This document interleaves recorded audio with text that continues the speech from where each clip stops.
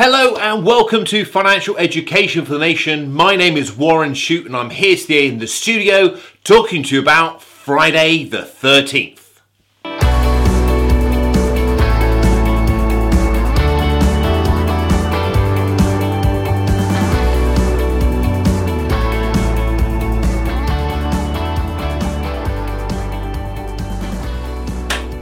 Okay, so Friday the 13th. What's it all about? The economy, politics, what's going on? So if politics wasn't so important, it would be a joke. We've got the Trump impeachment hearing in the US. We've got the trade tariffs between the US and China affecting the economy. We've got Brexit, and obviously now thrown into the mix, we've got the election here in the UK. Now, the election's on November the 12th, but for most of us, we'll get the result, the final result, on Friday the 13th. Maybe it's going to be a scary day for some. What I want to touch on is, does it matter on your investment portfolio who sits in the chair at number 10? How has that affected things over the past? And what can we learn from it? Typically, we would expect from a conservative government to reduce taxes and to stimulate business, so the business drives the economy. And then on the other side of the equation, far left, you would see a extreme sort of Labour government typically increase taxes, particularly those high earners, and you would increase spending and social spending as well. Well, traditionally, that's what we've seen. So how is that policy, government policy, impacted on the stock market? So in the blog article that will accompany the post here, you'll be able to see a chart of the FTSE All-Share Index. Now, the FTSE All-Share Index goes all the way back to 1962, which is a whopping 57 years of data. It's pretty impressive. And during that time, we've had lots of highs and lows. Two significant events occurred. One was the dot-com bubble in 2000. So the markets peaked typically around late 1999, very early 2000. And then went into a decline before they recovered again. And then we had the financial crisis in 2007, 2008, where we saw a significant decline in the markets before quantitative easing started, and then there was a recovery. But looking at those markets and looking at the periods of time we've started, I forget what the earliest one is, but the main ones you can see on the chart is a conservative period, a large Labour period, and that was obviously the Blair-Brown period. You've got the coalition, which ran for 5 years, which when I was doing this research did surprise me. It didn't seem at the time it was that long. They're in green, and then you've got the current period of the Conservative government as well at the end. And then I looked at the monthly data, the monthly returns from the All-Share, and then attributed it to each of the political parties when they were in power. And what I found is that the FTSE All-Share has averaged about 1% per month over that period. So 1.03% return a month. Now, obviously, there were periods where it was much higher than that. There were periods where it was lower than that. But the average return of the FTSE All-Share is 1% per month. Now, I've used the FTSE All-Share because it's the broadest UK market index that I can get hold of with lots of history and which is understandable for you. So the Financial Times Stock Exchange, that stands for FTSE, All-Share Index, it covers pretty much, it doesn't cover all of them, but it covers pretty much all of the companies listed in the UK. It doesn't include some of the very, very small ones, it excludes them out. But it's a great bellwether indicator of the UK stock market, as opposed to the FTSE 100, which is just the 100 largest companies. It's a much broader index, so much more reasonable for us to consider. So the index as a whole has done just over 1%. Now I want to ask you a question before I reveal the answer. What do you think the conservative return, or should I say the return whilst the Conservatives are in power, of the FTSE All-Share was? Have a little think of that. So, if you've had a think, good at your head, the return for the Conservatives, whilst they're in power, the FTSE All-Share, was 1.2. So it's about 1.19%. So it's 34% more. It's about 20% more than the basic index itself. I do my maths. The 34 comes up in a minute. I know what they're doing. So you've got the Conservatives running around about 1.2. So that's about 20% more than the market as a whole. So when they were in power, they got a 1.2% return per month. If you go to the extreme, the other side of the scale, the Labour government, what do you think their return was per month whilst they were in power? So the Labour return, whilst they were in power, is just shy of 0.9. So it's 0.89% per month. So that's a 34% increase. Should I say the Conservatives are a 34% increase over the Conservatives? No, start again. The Conservatives are a 34% increase over the Labour government. So the period in office was quite interesting as well. The Conservatives have been in power 345 months during this period, where the Labour are in power 286 months.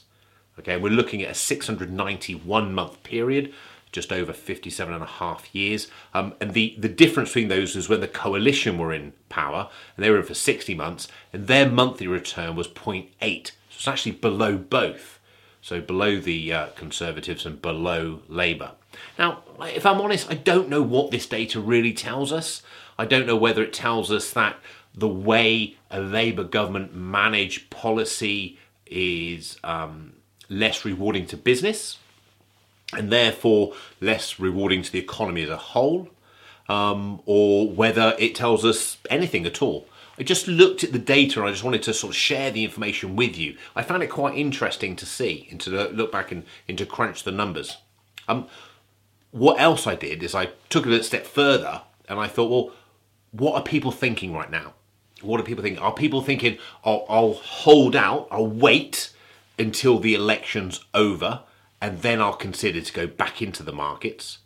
Or are they considering just pound cost averaging, dripping their money into the market periodically in a systematic way? Or are they just going into the market at all? From conversations I have with particularly newer investors, as in new people coming to Lexington, my financial planning firm, there's a lot of uncertainty, a lot of caution, a lot of nervousness about going into the market pre-election, not knowing what's going to happen. And some for our wealthier investors, certainly they're very concerned about the election and some of the possible fiscal restraints that a Labour government might impose, particularly, for example, around capital controls, restricting the flow of money out of the UK, which is something McDonald, the shadow chancellor, has been sort of mentioned in the past. So I think this election is a very interesting election, more than anything else, on the premise that not only is it potentially going to settle a concern around Brexit or a challenge around Brexit, the parties are quite polar against each other. You've got quite a strong conservative type, not old-fashioned, I would say, but a strong traditional conservative type party, and we have almost like an extreme sort of left-wing Labour party, probably the most extreme we've ever seen. Certainly I've ever seen. I'm 45 years old. So over that sort of period, it's very, very, very extreme. Whereas the Blair Brown Labour government was a bit more middle of the ground and I think appealed to a lot more people. When you go to these extremes, there's outliers. There's not so many people out there. Now, what's important is I'm not saying that either party is right or wrong. If I'm honest, my personal opinion is they'll say anything pretty much to get into power and then they kind of fall flat and do whatever they want. And it's been a bit embarrassing the way that the whole Brexit manifesto has been managed. People wanting to get into power and whether they've been doing it morally and ethically right, whether they've been doing it for the right of the country and the people, or whether they've been doing it for their own careers. This isn't a political recording. This is pretty much saying, let's look at the investment and look at what's happened. So just to recap, before I go too deep into that, the FTSE All-Share been running since 1962. It's the bellwether of the UK economy and how things are doing. It grades or lists most of the companies listed in the UK. Its average monthly return has been 1.03% a month. Whilst the Conservatives were in power, that monthly return was higher at 1.19% a month. When the Labour government have been in power in the past, that it was lower at 0.89% of month. And whilst coalitions were in power, it was even lower still at 0.8% per month. Okay, that's all I want to say on the monthly returns of the index. See how that goes. See what happens on Friday the 13th.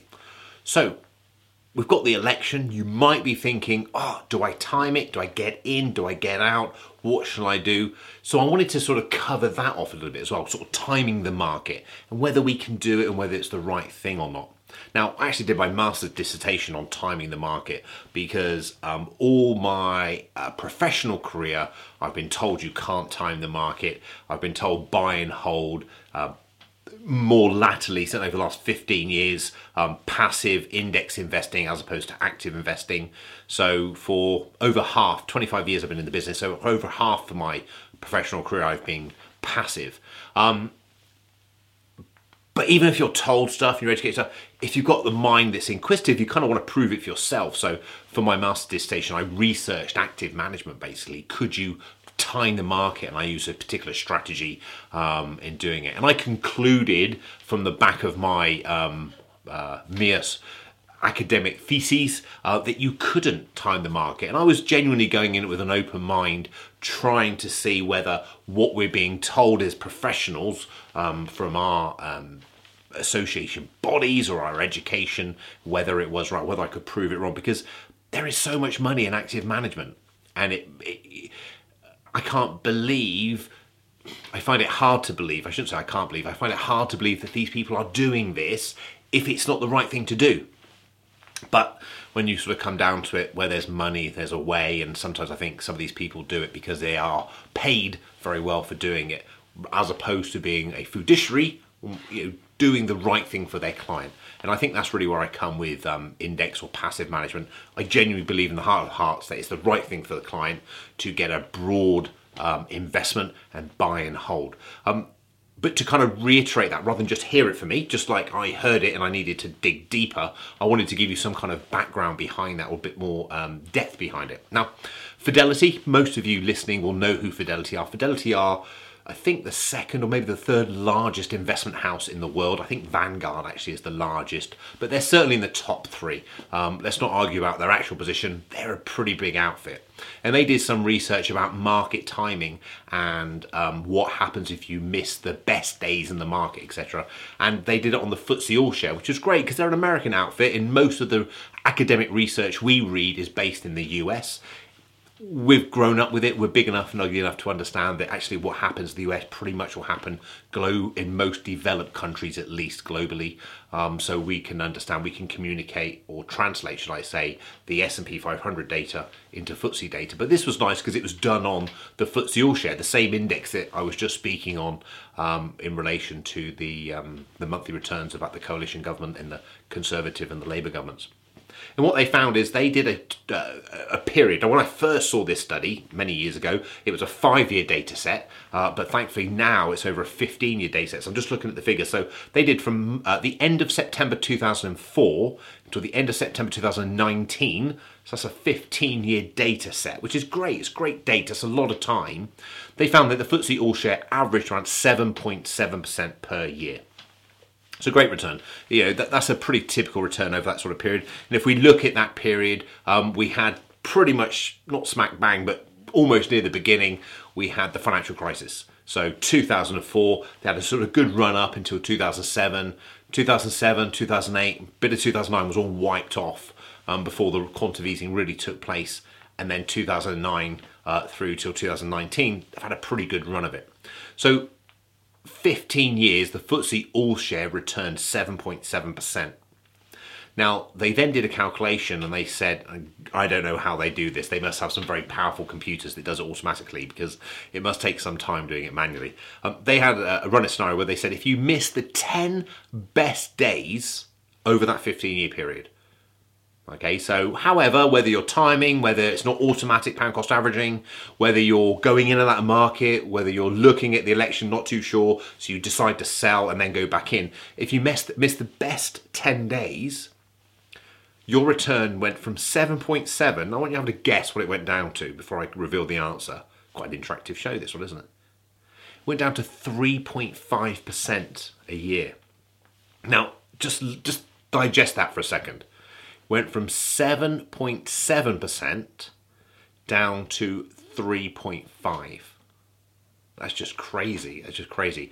Now, let me go further. If you missed the best 20 days in the market, your return went down to 0.9. If you missed the best 30, it went down to minus 1.2. And if you missed the best 40, it went down to minus 3.1. Just try and comprehend that for a second. You're investing over a 15-year period. Okay, 15-year period. This is a long period of time. Let's go back in your mind 15 years ago. Ollie, my son, is 14, so he wasn't even born. Okay, so if you've got children, you'll measure your life, if you're like me, you measure your life based on your children's ages and where they were, etc. So 15 years ago, he wasn't even born, so that was like a lifetime ago.